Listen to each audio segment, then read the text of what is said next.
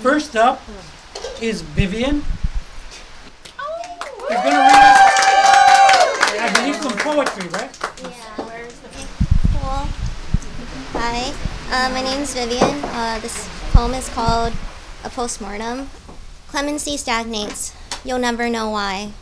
In the yoke, the sky strips its skin for you. It testifies with the stars. They bring you to your knees. The whole world's feeling moments of infinity, silence and screaming. Your corpse milked for its last purple juices. Your mother is inseminated by a saint in a purple raincoat. The rain carries out its threat. When it rains, clemency hides. Agony's honor carries a winged brightness. The sun wears its albino uniform. Your poems to yourself are translated without your ego. You offer yourself awfully, tasting your mother's sharp destiny. Sweat crystallizes in the unspoken inevitability. Decapitated sun and trees. I won't see you dying. Clemency, have mercy. The firmament hangs out to dry. Pinholes in the sky smuggle out your last poem. You try to resist future's ruin. Insubordinate, even against yourself, you wash your holy hands in a stagnant milk fever. Clutch the golden grind of translation. Wrap your subterranean heart in banana leaves. Clemency detonates, hot in this poem. Others loved me on my knees. I rubbed their bunions and foreskin. They gave me night with no borders. You get the reign of silence and screaming, shackles without language. They steal your purple juices to show me humanness, otherness. No one looks for you in the yoke.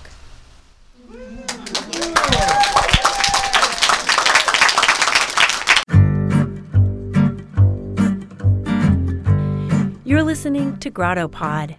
This is Susie Gerhard, and today's episode is a special edition on the Grotto's Rooted and Written, a literary workshop series by and for writers of color that launched this past September. I was lucky enough to witness and record part of the second event on September 29th here at the Grotto. Our show today will include a few more readers, a few more sounds from the closing event, and a wrap-up discussion with some of the organizers. We have a core member of the Rooted and Written organizing team here to walk us through this program, Melissa Pandika. Melissa, what were we just listening to? Grotto member Roberta Lovato introduced Vivian Tran, who read her work at the Rooted and Written closing party. So where did this all start? We can find out by listening in on a conversation with the Rooted and Written organizers about how this initiative came about. Who wants to start? I'm Jesus Francisco Sierra, and I'm a member of the Grotto here and the Advisory Council, and I was involved in the Rooted and Written group that initiated this thing. I'm Aditi Malhotra. I've been at the Grotto since June 2019. And I am a proud member of the core committee for Rooted and Written. We just launched this program, and I hope that I continue to be a part of it next year as well. My name is Susan Ito. I've been a Grotto member since 2013, and I was a onlooker supporter of Rooted and Written at first, and then it was so irresistible to me, I couldn't help but come into the organizing team about halfway through. So Susan is the type that, while she hesitated at the beginning, she's one that always lingers in the back in a racetrack, and when it really takes off, she sprints to the front. So she was very instrumental in the whole process. But do we want to talk about how it came about? Yeah. We were talking about earlier. I guess because I'm the newer entrant into the Grotto, but I'd love to know more from you, Susan, about how this whole idea came about. I think it was sometime last year when the seeds were being planted for it.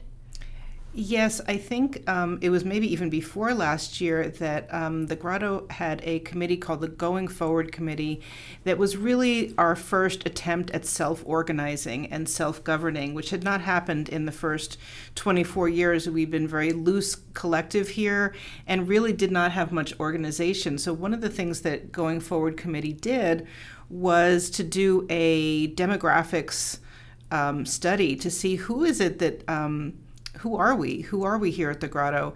And it was not a huge surprise, but to see it in hard data, to understand that I think over 70% of us turn out to be white women of a certain age. And so that was something that we learned, that we were not as diverse as we hoped, or we weren't really reflecting the greater Bay Area or the Bay Area writing community. And we decided that that was something that we really wanted to change and make an effort towards changing.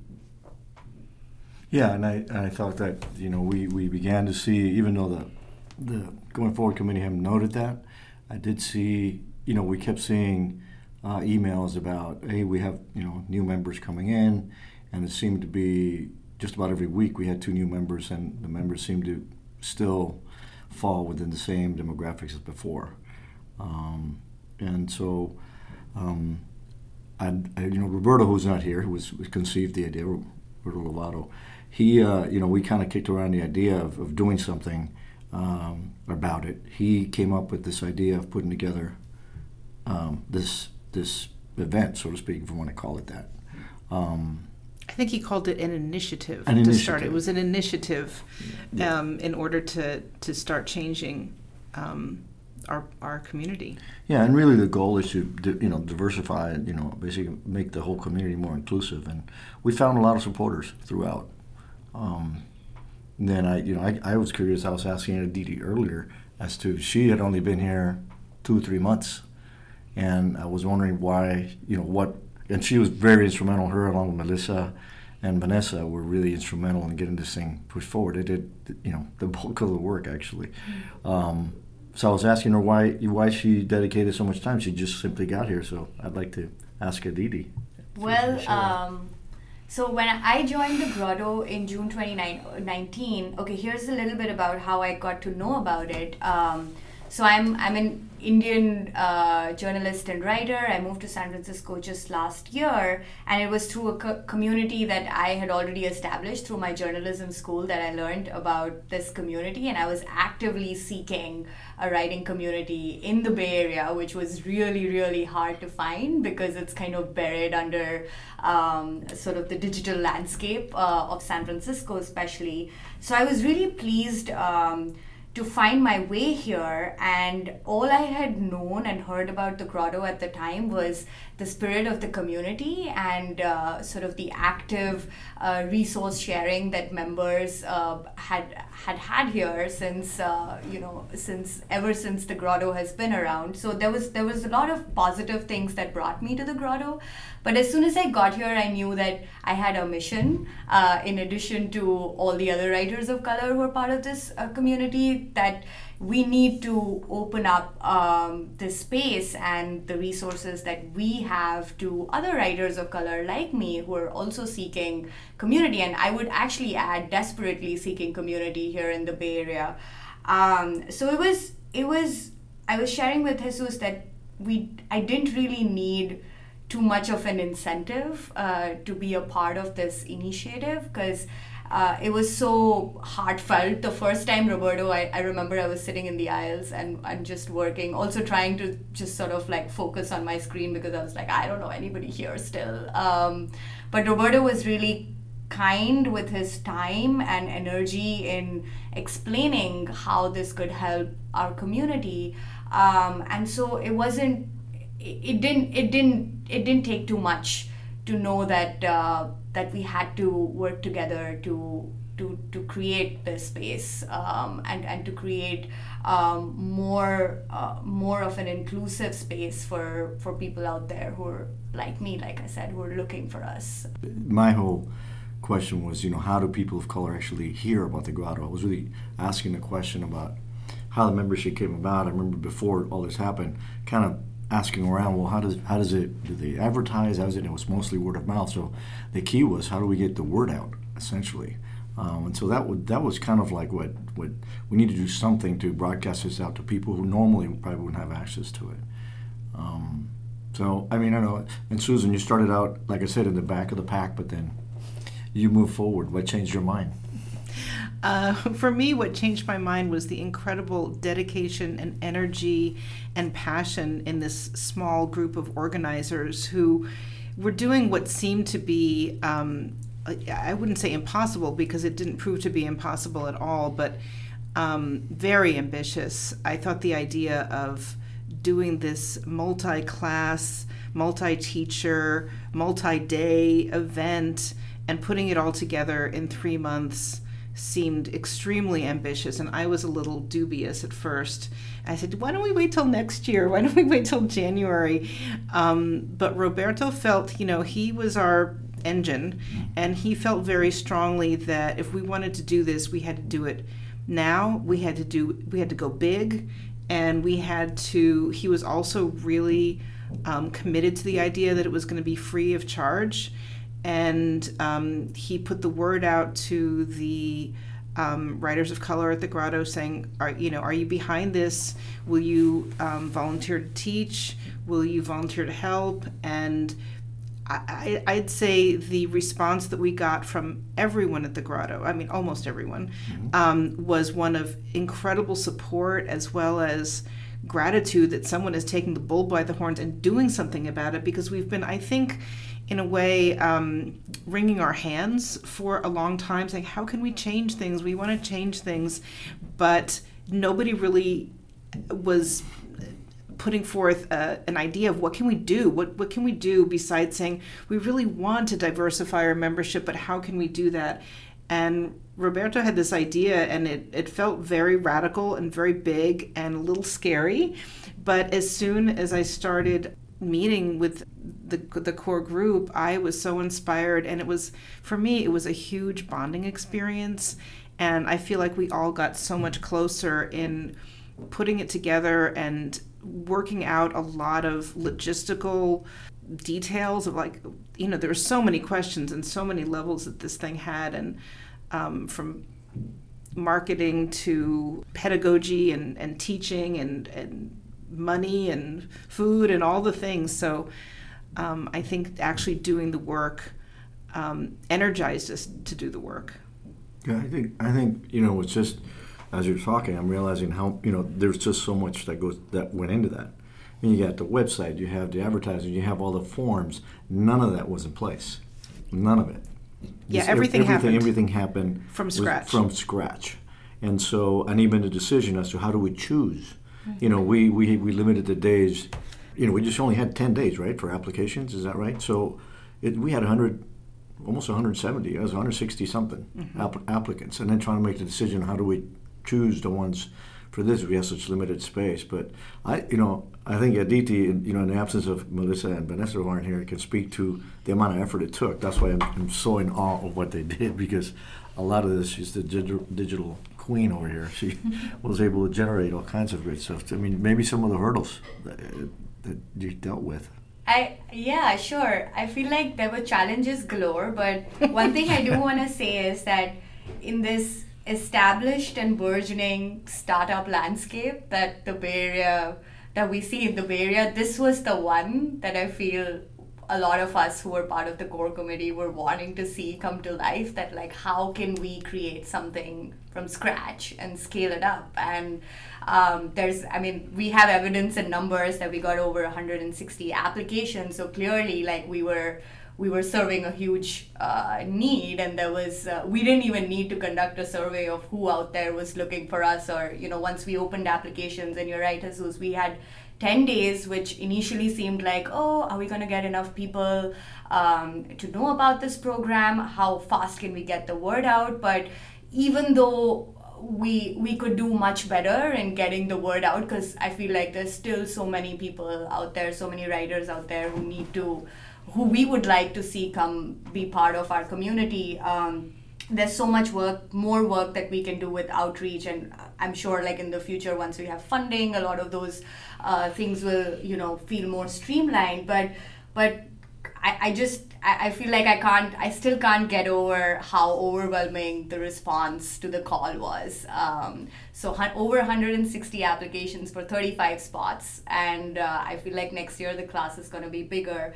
But some of the challenges were just what sort of any startup encounters is that we were testing and trying different things that could work and learning as we go. So creating the application form to how are we gonna rate the or how we're gonna decide who's got more merit than the other and who's got to be a part of the class. How can we serve those who didn't make it to the program?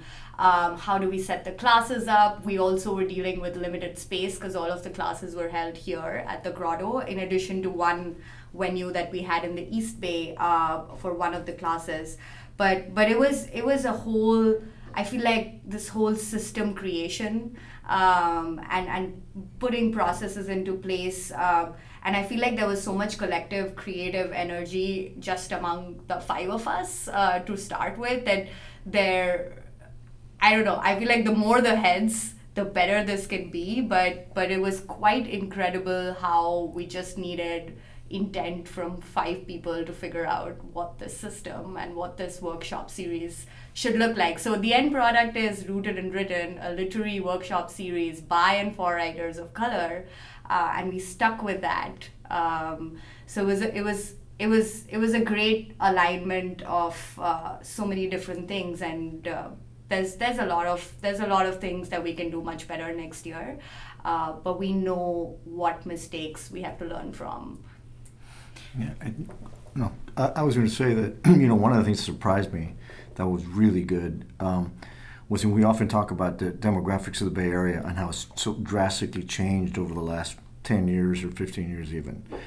And what was really cool to see was the cross range, just of the variety, the ethnic variety that we got from the applicants. It wasn't any one thing. It was so really, to my mind, reflective of where I grew up in the city in terms of the number of people that came in. It wasn't any one group, which worked out to our benefit because we're able to, and it was pretty evenly distributed, right? I mean, we had everything from Latinos to Asian and just African American. We had just a nice cross section of folks, and it wasn't tilted one way or another. But I think it's nice, and I think it goes to the fact that they're hidden in the weeds. Their voices are somewhat silenced, and I think it was great to be able to offer them a place where they can actually be heard. And some of the things we heard in the space after we did was one of the things that I heard most is, man, I felt like people here understand me, kind of thing. It was really nice to hear at the end of it all, right? Here she is. Okay. Hi there. This is not the first page, but this is the second page of a novel that I called Dog Eat Dog. The protagonist is a young African American male named Godot Perdue. Oh, and he's just been fired. Okay. As I pack up, fitting everything into my backpack, and hand over my office keys, I find myself thinking about how I came to this town. 8 years ago, all black Mr. Smith comes to Washington, and then I ended up in Oz, pulling the curtain away, and found not just one man pulling the strings, but a whole industry.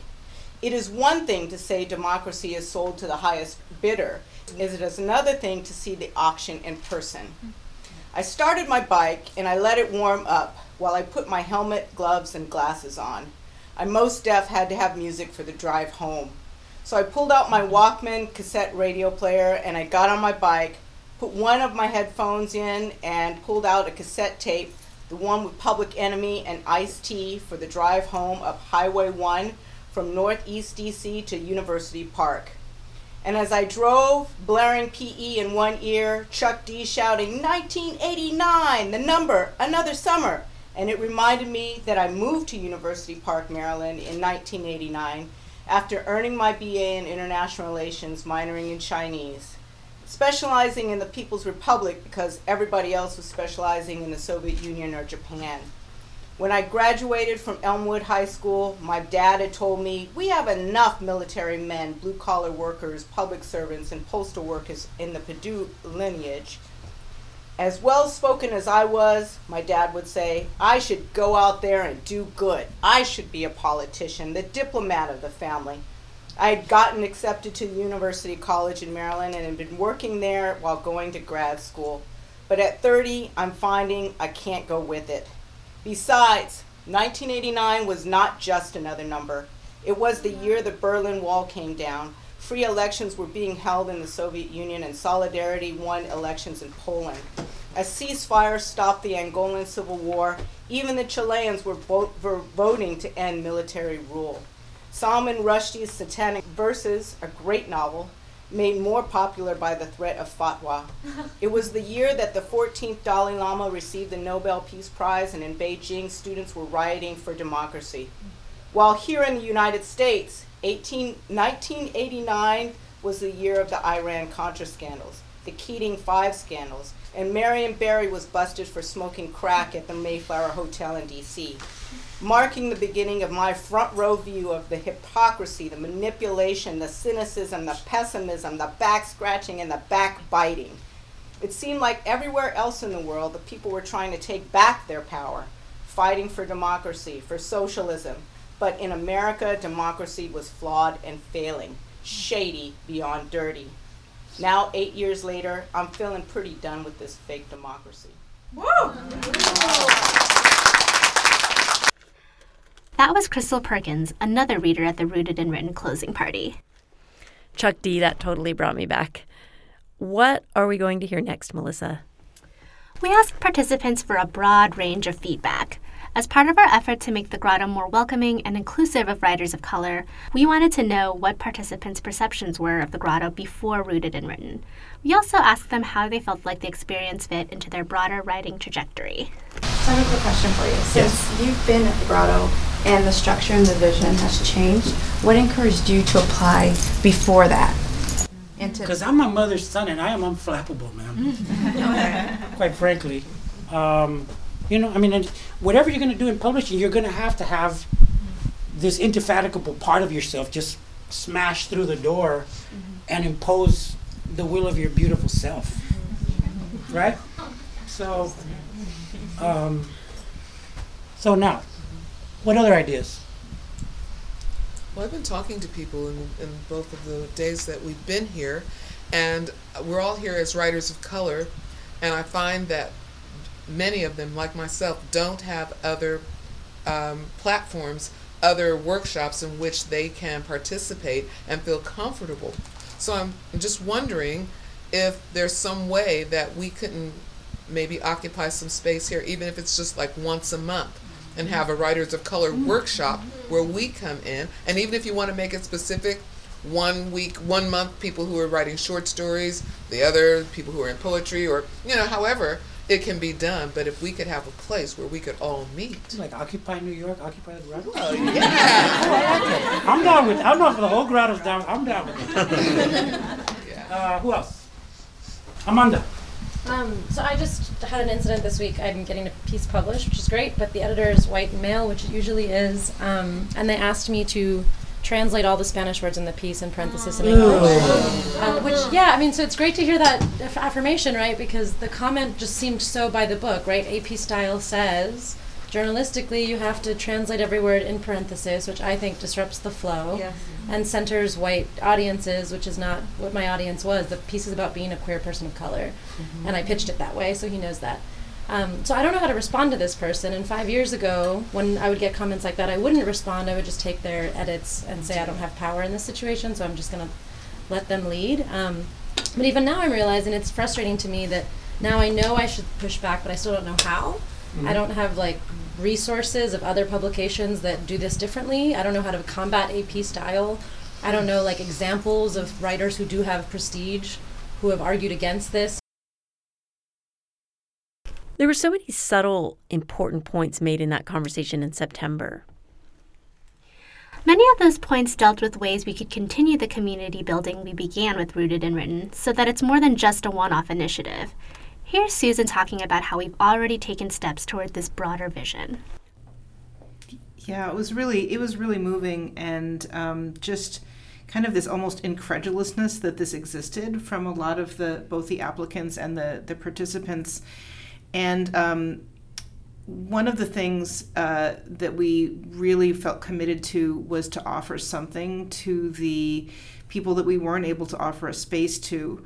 And so when we said we're really sorry we're not able to offer you a space because it was so limited, the numbers we were able to accommodate, we wanted to be able to offer them something. And so we are hosting 2 write-ins where they'll be able to come and get some writing prompts, form community, get some snacks, and be able to write together for 2 Friday nights coming up in the fall. And those are for that we're just offering that to the people who applied, who didn't get a spot this time. Hopefully, some of them will get a spot next year.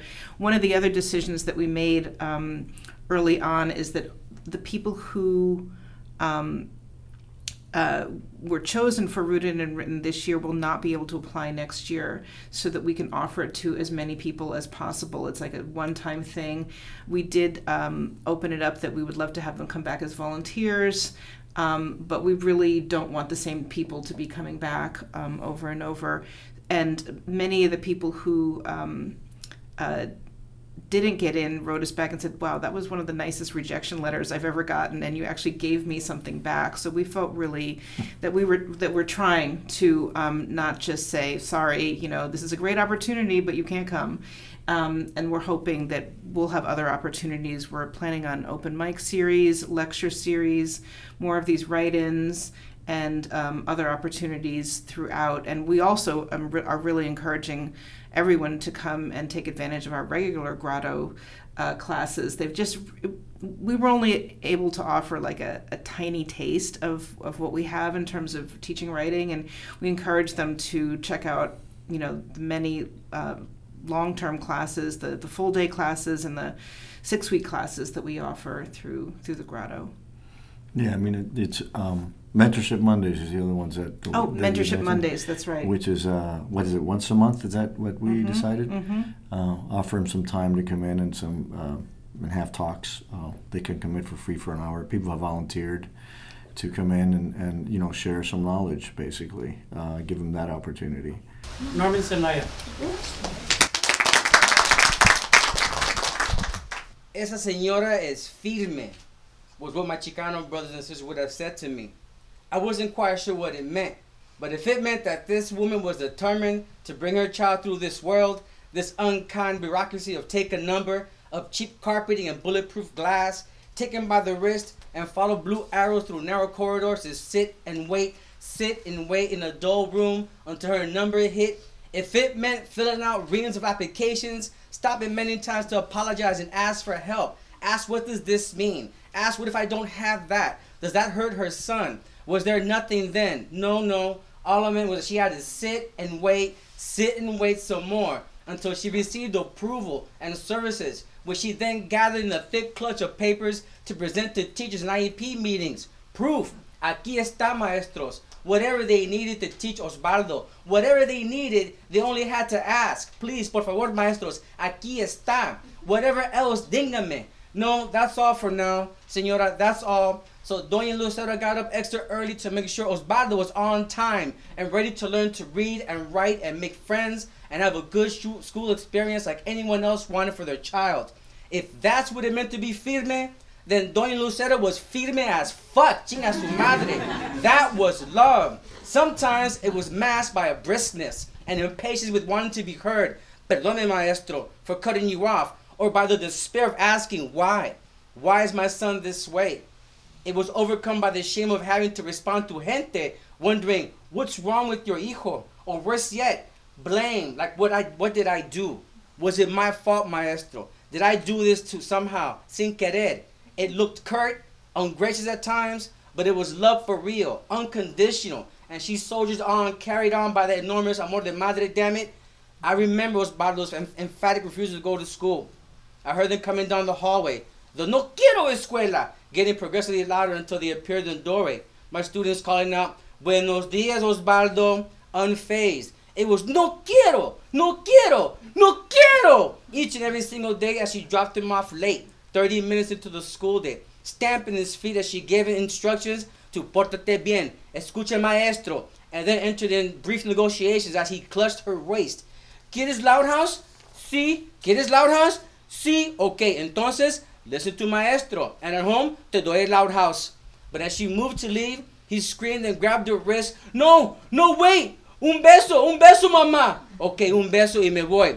So she kissed the top of his head, but then he threw his arms around her neck and held on for dear life. Ya, Osvaldo. Ya. Un beso, mamá. Te quiero decir algo. Osvaldo. And at that point, I had to intervene, slip between them so Doña Lucero could pry herself loose. Turn and walk away. Osvaldo collapsed over my shoulder, sobbing miserably, slobber soaking into my shirt. Doña Lucero down the middle of that wide hallway, fist pumping low at her sides. In her mind, I imagined rolling through all the things she needed to get done before making her way back to pick up Osvaldo at the end of the day. No, señora, Doña Lucero, it wasn't anything you did. But eventually Osvaldo was happy and curious and liked to listen to stories because of you. He would sit with me and one other student and we would picture walk through storybooks before I directed him to read. And his first move was always, no quiero leer. Osvaldo, no quiero. Osvaldo, how do you get what you want?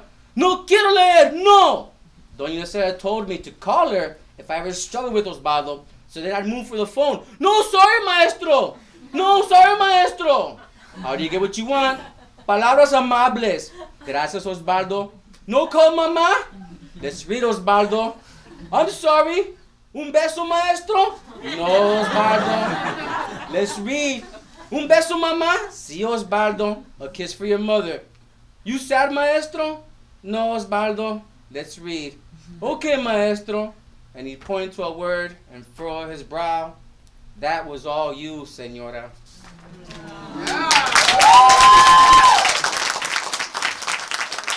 Wow. That was San Francisco's own Norman Zelaya. What's next for Rooted and Written, Melissa? The next clip features the Rooted and Written organizers discussing feedback they got about how to make this initiative sustainable in the years to come, as well as how to keep it as accessible as possible to writers of color of all experience and skill levels. I really felt that energy-wise, there was a lot of energy that went into this, so it's nice to get that energy in return from the group when they showed up. And it's sort of like, it's funny because I feel like I'm hoping that somebody that was here hears this, because I think that the energy was sort of, it was reciprocal, right? So we put a lot of energy into doing this thing. Then once it happened, we felt the energy from them sort of reflected back to us, giving us the impetus and the want to do more. I think some of the comments we had, mentioned before, I think there was a couple people that mentioned that, hey, this is probably just a one-of, sort of like a token thing. That's not the way we feel at all. The whole idea is what's that? We're not just giving you a fish; we're teaching you to fish. We're all going to fish as a community, right? This is so. I sort of felt like it's really something that suddenly it's got a certain inertia to it that's going to gain, moving forward. And I think it's just engagement of community, man. That's a big deal. It really is. Yeah, I feel like the through line through all of this was the spirit and generosity of community. And Rooted and Written is not, that sort of spirit is not outside of the grotto. Like the program kind of fed into that spirit that the grotto embodies. And it's great to see. It's simple things like when you see a comment on an Instagram post or you see a tweet, and that's all sort of like virtual community building, but then these are all people who got here, saw us in person, we met them, and it was just sort of this bonding is a right word, but also sort of building a new family, and it felt like people are really wanting to be there for each other, and I feel like writers have a special sort of penchant for community, because so much about what we write are the words that come out, the voices that are heard are about, they're not sort of coded, they're not in code, they're real voices. So how can we do this without the spirit of community? There's no way that can be done. So I feel like that's the push, and that's also the outcome. And would we have it any other way? No, of course not. I wanted to also point out that, we did this 100% on volunteer effort.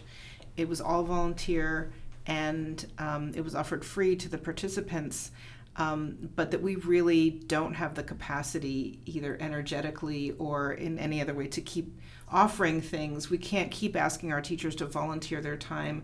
We can't keep organizing these things, just indefinitely like this, because it did take a huge amount of energy. So one of the things that we're hoping for is to get funding in the future. We're really hoping that we can get grants, maybe some individual donors to help us make it even bigger and better next year. And one of the other, I'd say, comments, semi-criticism that we got at the end is that we weren't paying our teachers, and that we recognize that, and it's something that we really want to change for next year. We don't think teachers and writers should be doing their labor for free. And so we're hoping to get funding so that we can pay the writers, and the teachers. We can pay for, all the things that took so much volunteer hours and blood, sweat, and tears this time. And we feel very committed that we want to grow the program in a variety of different ways, but we need to have funding for it. So we're thrilled that the Grotto is now fiscally sponsored, so we're able to take in grants and donations and hopefully make it even better next year. Yeah, I want to sort of piggyback on what Aditi said earlier too, about the fact that I think the actual comment was that they, quote, they should be paying you, was a quote from the comment. And my point to the person who noted it was that we are the they, and that we're not separating ourselves, just like Aditi said, from the Grotto as a whole. We are part of the community, and we just want to continue that sort of tradition moving forward. And I do think the other thing is that we read a lot. We read pretty much everybody that submitted. Everybody we read it, and sometimes more than once, and more than one of us read through these things. And there's a lot of good writers of color in the Bay Area. We only let in 35 because that's all we had room for. We had to make some choices. But there were people that did not make it that are really excellent. And of the ones that came, I was really amazed. I taught a class, and I thought for a minute there, I said, well, they should be teaching the class, not me. There's some really smart and really great writing in this. And it's surprising to me that they're that good, and it's just, they've just kind of been hidden, and, their voices aren't really heard.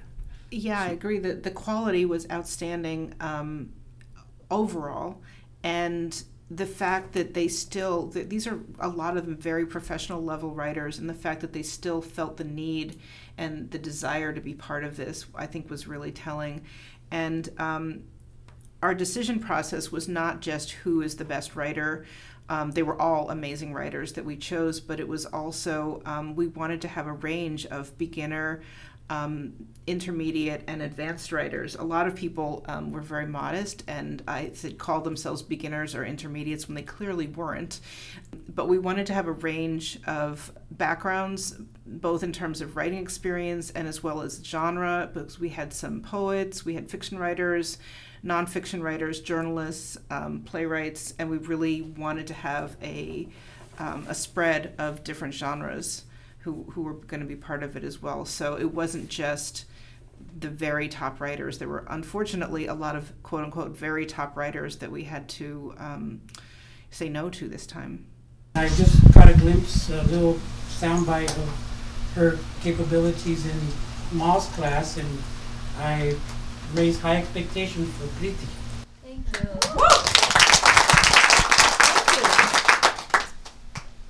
This poem takes its first line from an Amiri Baraka poem, but it might as well be called To My Hinge Date Who Just Texted Me, Why is Sexism So Important? Why is it? Poems are useless. Poems are useless unless they are pepper spray, stinging cries for change, girls dancing fearless at night. I want poems my mother couldn't write in her book of recipes. I want them like golden brown onions, sizzling and done when fully translucent, free of color, like wishes with no commas and semicolons holding them back. I want a poem for the man whose idea of heaven is an accidental side brush with a woman's side boob. I want it to be the missing 21 cents for every dollar in her salary slip. I want poems with lines, each line a line that my sisters conceal under skin lightening foundation. Secrets my aunts hide under telephone lines over noise of television soap. Each her and her and her, a particle of raw dust birthing storms. Each her, a particle of dust that cooks, creates, cradles, but never settles. Thank you.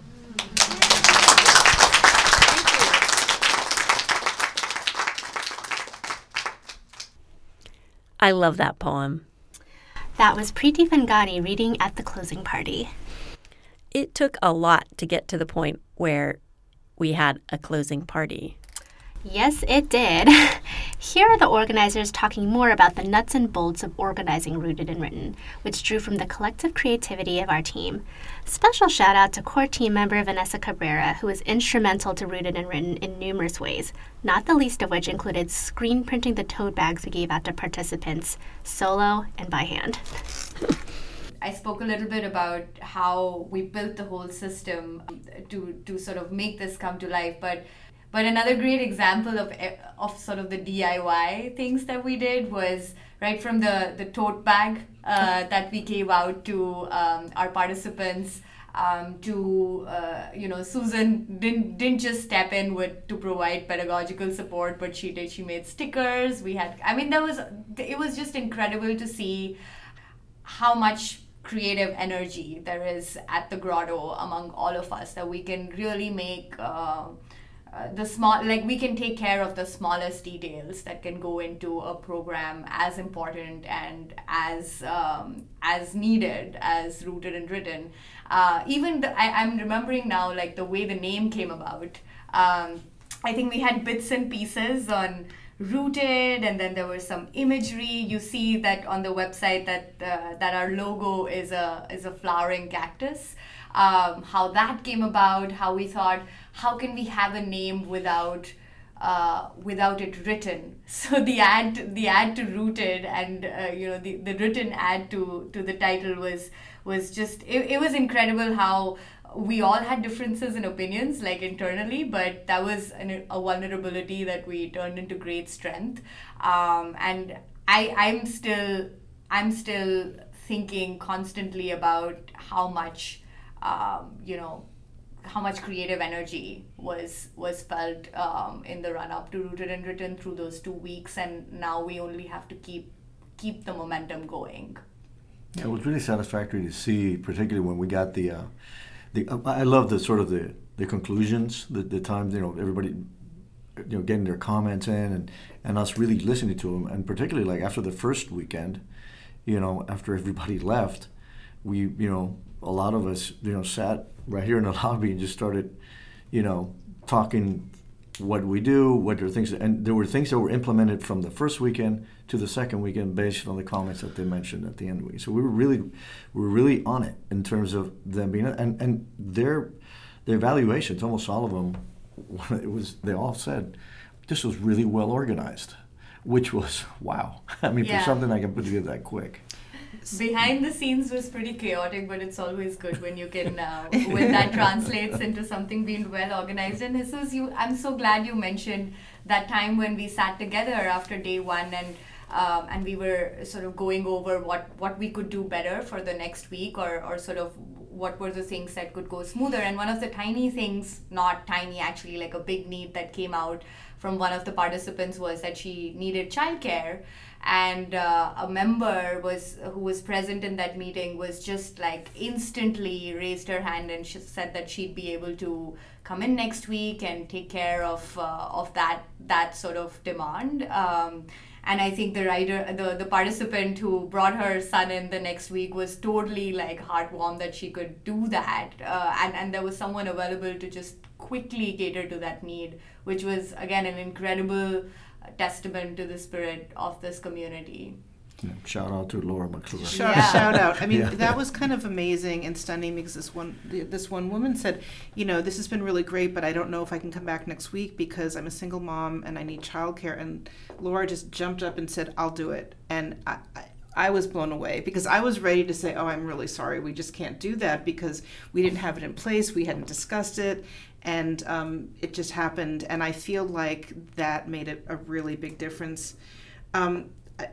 One of the things that happened was, I would call this a happy mistake, is that, the first one took place, they both took place on the weekend, and there's not a lot of places that are open for lunch in the neighborhood. And so we made a big point of telling people to bring their own lunch because we didn't want people to be out wandering around and have to go too far away to find food.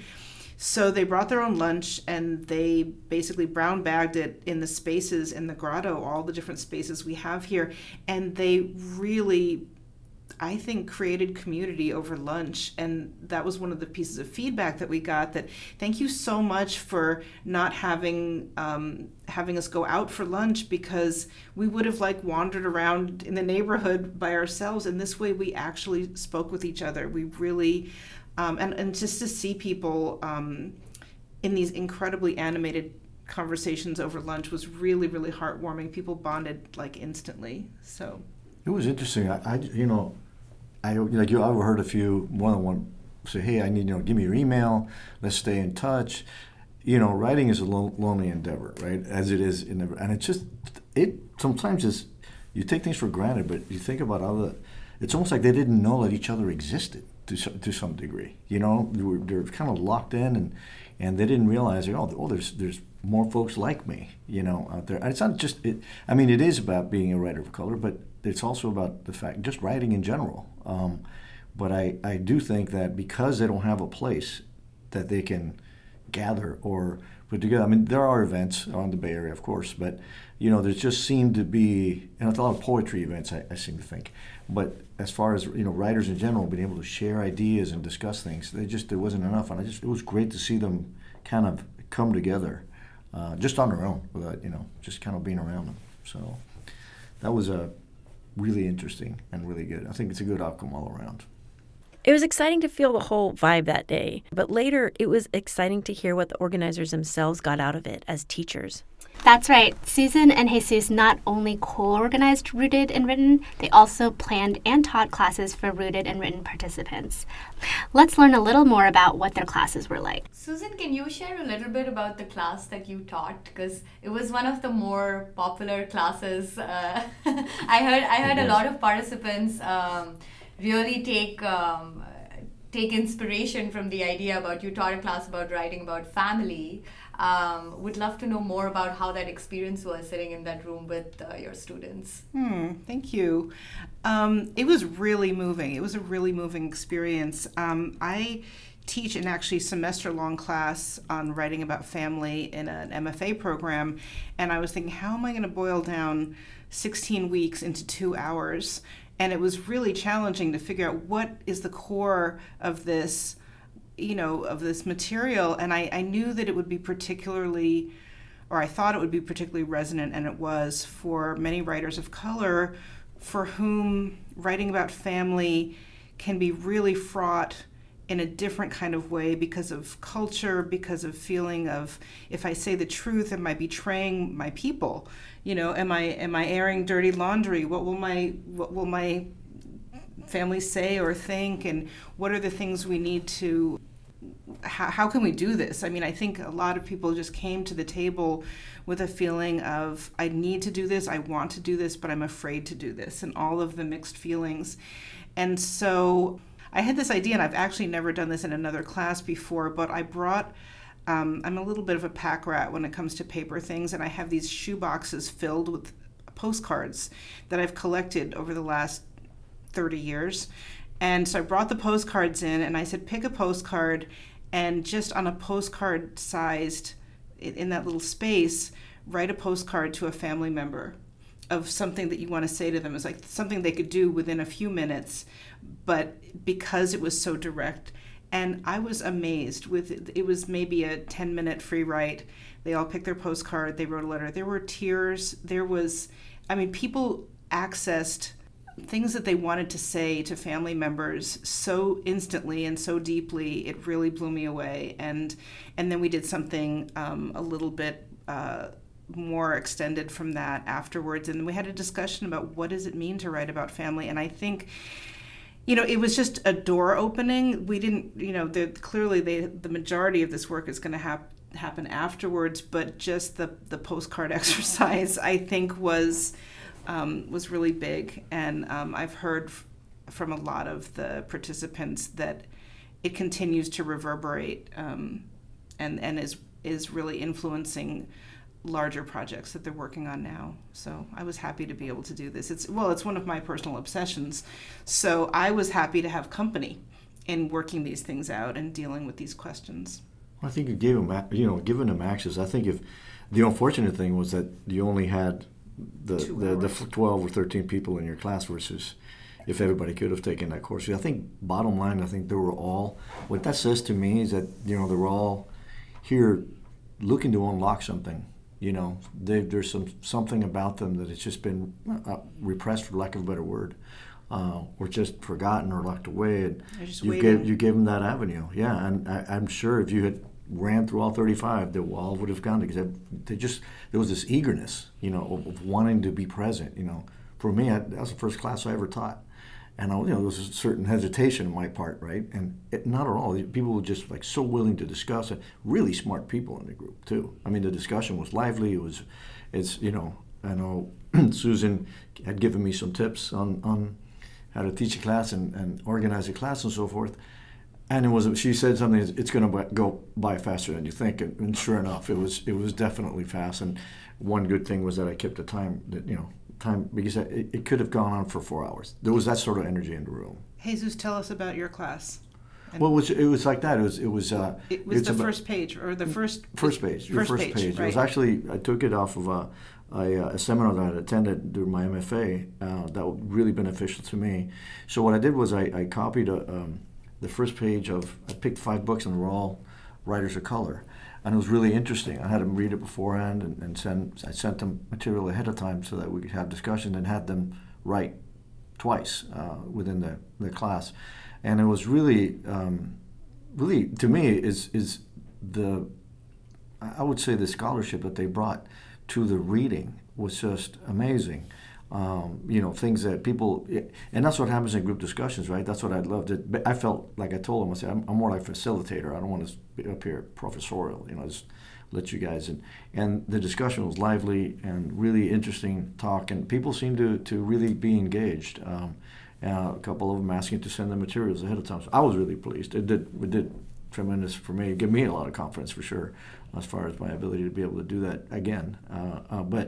Plus, in a room, it's different when it's an assigned class. Right? You're in school, you have to take this course. These people were there because they wanted to be there. And their attitude and their engagement certainly showed it all the way around. So, did you sit in any of the classes at DT at all? I did. I sat in on a class I don't write poetry. I've just about started dabbling with that writing form, but I sat in on a class which was a poetry writing class conducted by Ma, who's also a member here, and just like the best energy. Ma just has the best energy in a classroom. It was incredible to see how in such little time such incredible stories can come out. I feel like I don't know how most writers might agree with me, but when you're on deadline, you're probably the most efficient. So when you have 2 hours or lesser time to get your brains working, there was just such empowering stories that came to the table. We're recording in this room, which is the library here at the Grotto, and the class was right here. And it was, we went through this exercise where we paired up and each wrote a line to start a poem, and then it kept going on and on. So it was a great way for 2 otherwise strangers to get to know each other, but also just to bring out their deepest selves onto paper. And I guess we had a reading at the end of the workshop series, and safe to say that there were thousands of words and they were all exceptional.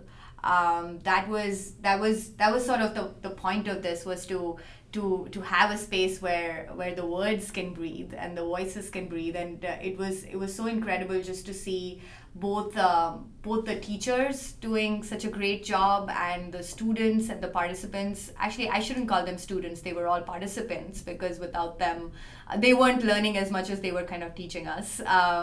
So it was exceptional to see how everybody had such great stories to share, and that they were waiting to share them with us. I'm so glad you had an opportunity to sit in with Ma Shen-Win. Not only is she an amazing poet, she is a star at collaboration. In fact, she is the biggest collaborator. She's always collaborating with dancers and musicians and visual artists and other writers. She's such a collaborator, and she's so good at that. And she and I are actually teaching a class together, a collaborative class on collaborative poetry in November. I think it's November 17th, where we're going to be making zines together and doing this sort of collaborative poetry. And she's so amazingly good at this. And I'm so glad you got to sit in on that. You had mentioned the MFA, Jesus, and I know that there was some discussion within the workshops about people who have MFAs or thinking about getting MFAs, and I think it's one of those big controversial things, like, do you need one? Is it necessary? Is it important? And I feel like we really wanted to emphasize that this is a place where you don't need an MFA, and the Grotto overall. And if you have one, that's great. But you don't need one to be a valued member of our community. And I feel like our teaching program at the Grotto is like the non-MFA MFA. That's really high caliber, high level professional writers, and the depth of instruction and inspiration you can get here is, I think, kind of unparalleled. So I know that was a big conversation that came up during the weekend. Yeah, and I think that I think the perception was that a couple of people might have mentioned, and that a lot of people were accepted had MFAs, and that's in fact not true. I mean, there was a handful that were MFA, but the majority of them were not MFAs at all. Good writing is just good writing. I mean, period. It speaks for itself. It's not, I think you can have all the diplomas you want on the wall, but if your work doesn't reflect quality, it just doesn't. So I had a guy.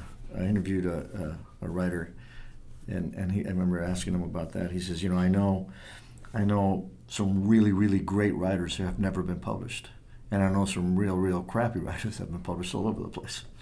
So it really, quality is quality. So I think I'm hoping that part of this was to kind of unearth some real diamonds that are just been sitting there waiting to be discovered. Good writing feeds the soul, huh? Absolutely. Absolutely. We had an internal sort of metric that we laid down, that what we were trying to bring out of Rooted and Written was a lot of soul, SOUL.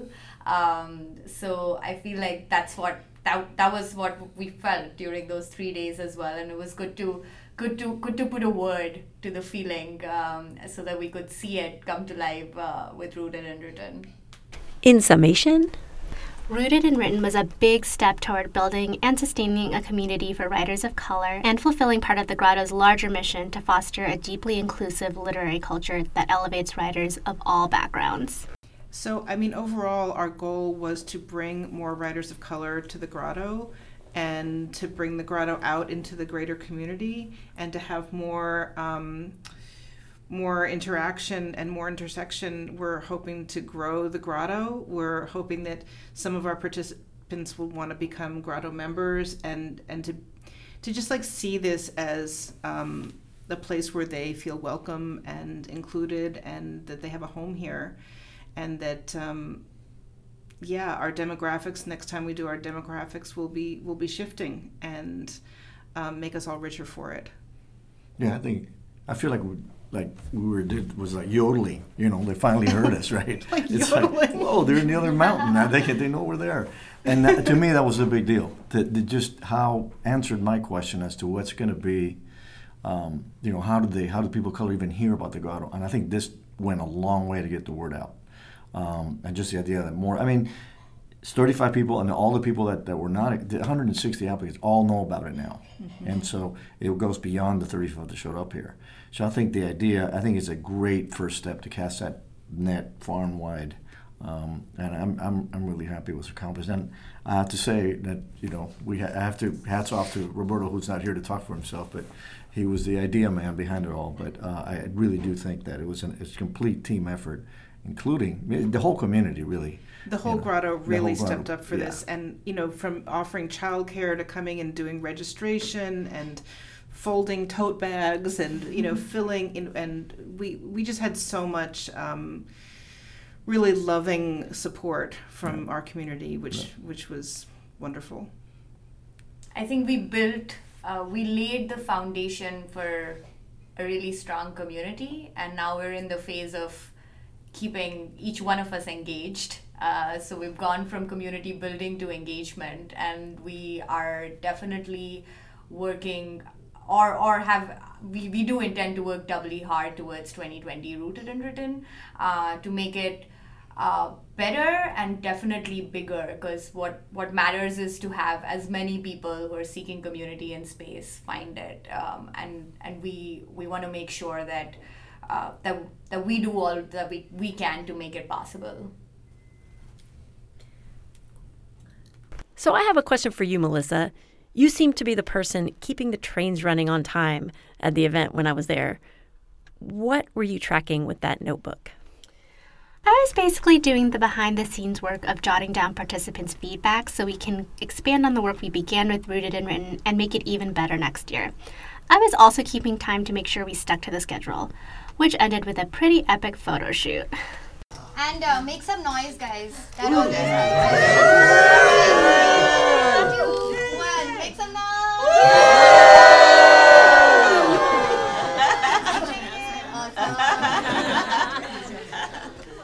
And that's our show for today. Thanks, Melissa, for coming by.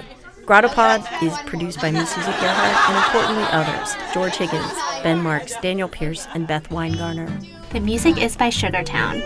Grotto Pod is concocted in-house at the Writers Grotto in San Francisco. Please review and subscribe to Grotto Pod in iTunes or wherever you get your podcasts. Thanks for listening.